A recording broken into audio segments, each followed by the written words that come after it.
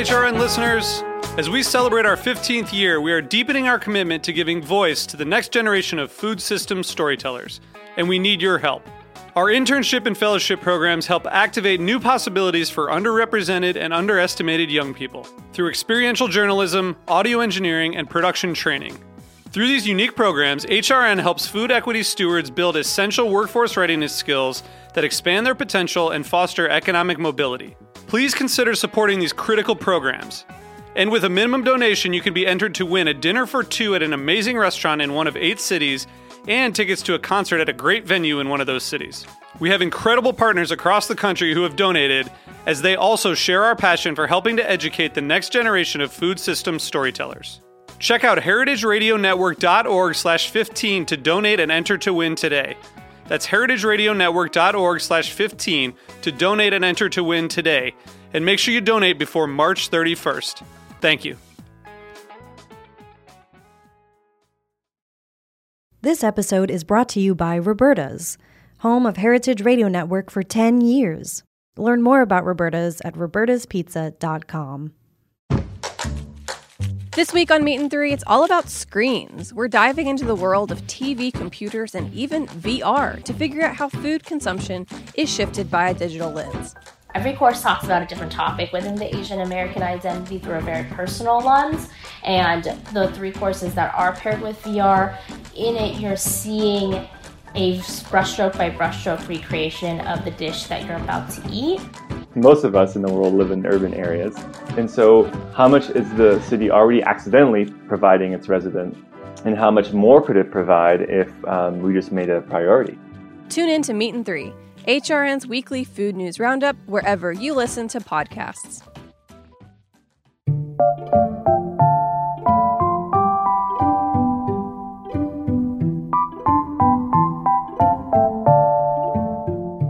Welcome to The Big Food Question, a podcast exploring the most urgent questions from a food industry in crisis.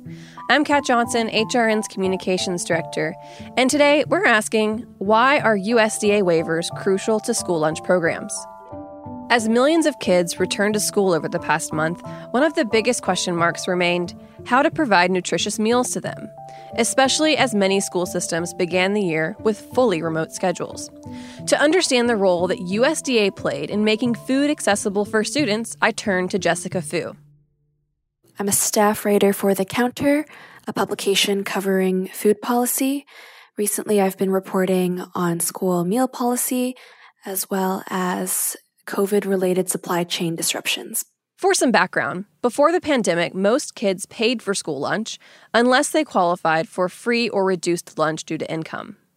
USDA issued a handful of regulatory waivers throughout the spring, giving schools the green light to feed kids grab-and-go meals, to allow parents to pick up food on behalf of their children, and also to serve all kids in a community at no cost, regardless of where they're enrolled or their age. This flexibility is important because of the wide range of needs that families with school-age children may have.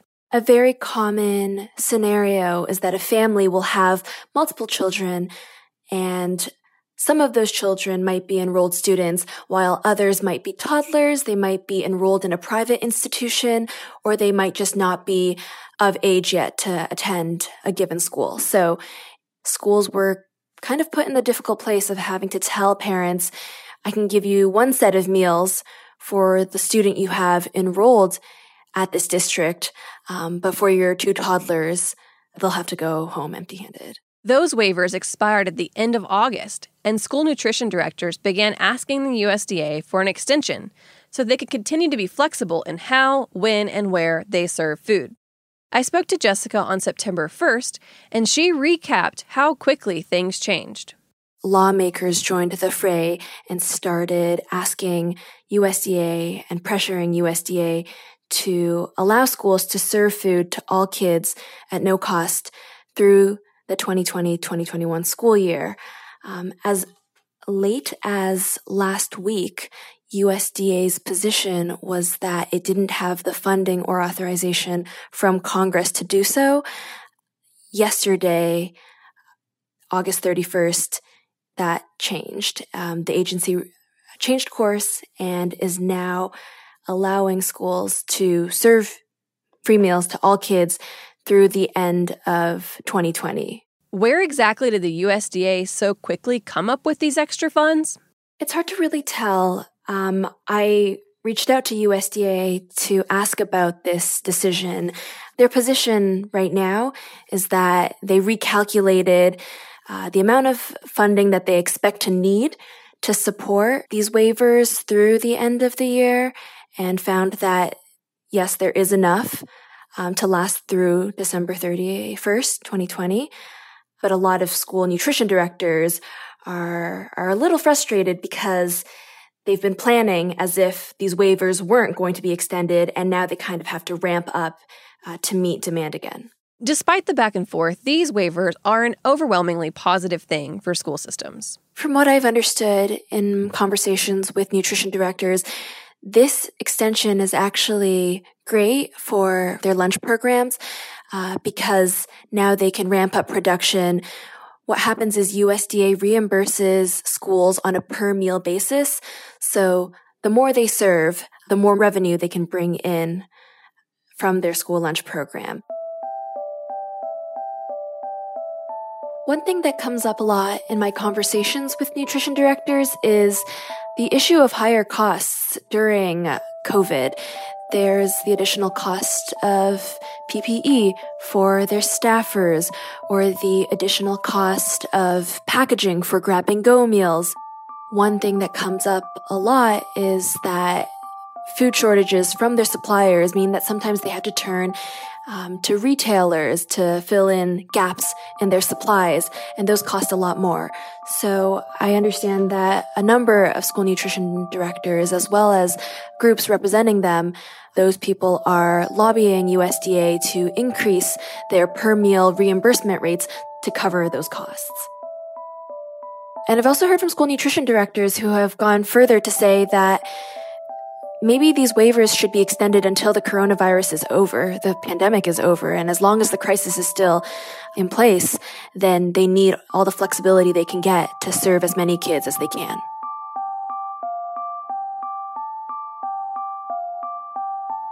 There's a lot of concern among the nutrition directors that I've spoken to that USDA is issuing waivers as they go, and it doesn't really give schools and school meal programs the ability to plan in advance for any possible challenge that might arise in the future that no one might be able to predict at the current moment. So my sense from nutrition directors is that what would be most helpful is the flexibility, the green light to feed kids as they can, given their local circumstances, and get reimbursed for it and not have to worry about the paperwork and the bureaucracy and the possibility of not getting reimbursed.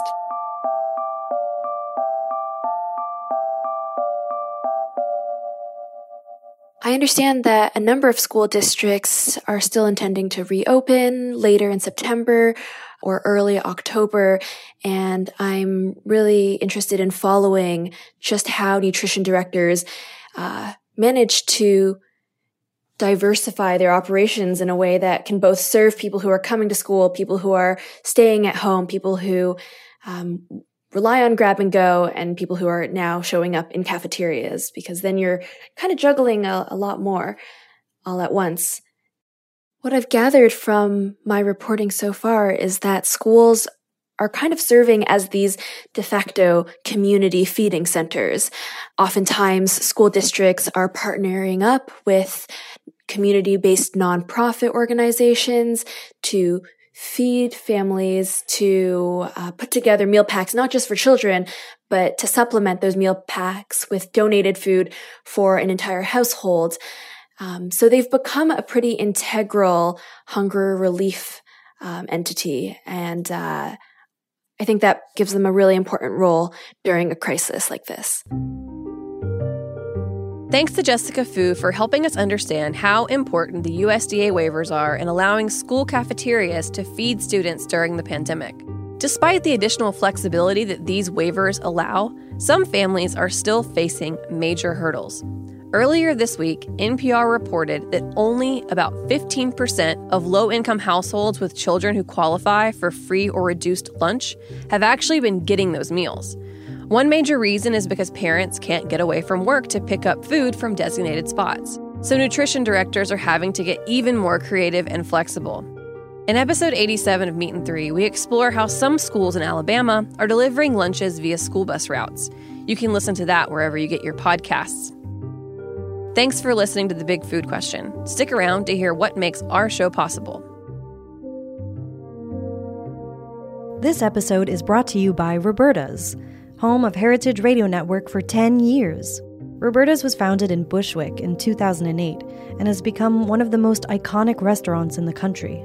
HRN made its home inside of Roberta's in 2009, and together they have become part of the DIY fabric of the neighborhood. Roberta's, the pizza restaurant, is open for lunch and dinner 7 days a week and serves much more than just the famous wood-fired pizzas. Their team dreams up new salads, pastas, and sandwiches on the regular. Roberta's Tiki Bar is alive and well in the back garden, serving up frozen drinks in the summer and hot toddies in the winter. Stop by the bakery and takeout spot next door for fresh breads, sticky buns, and pizzas to go. And of course, there's the 2 Michelin-starred Blanca tucked away in the garden for truly daring diners. But Roberta's also extends beyond Bushwick, with multiple locations in New York City and now in Los Angeles. You can also find their frozen pies in grocery stores around the country.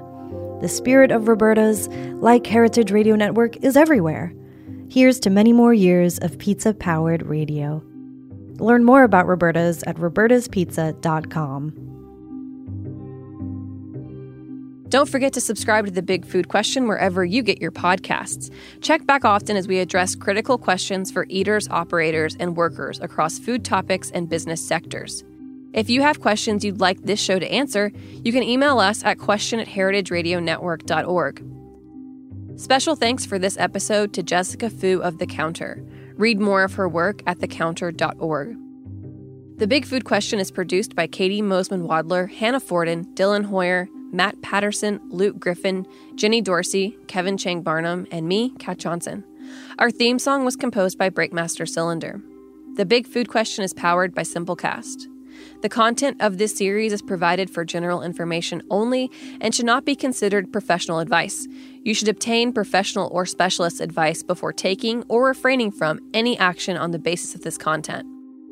This project is funded in part by a Humanities New York CARES grant with support from the National Endowment for the Humanities and the Federal CARES Act. This program is also supported in part by public funds from the New York City Department of Cultural Affairs in partnership with the City Council. The Big Food Question is a production of Heritage Radio Network, the world's pioneer food radio station. Learn more at heritageradionetwork.org and follow us at heritage_radio.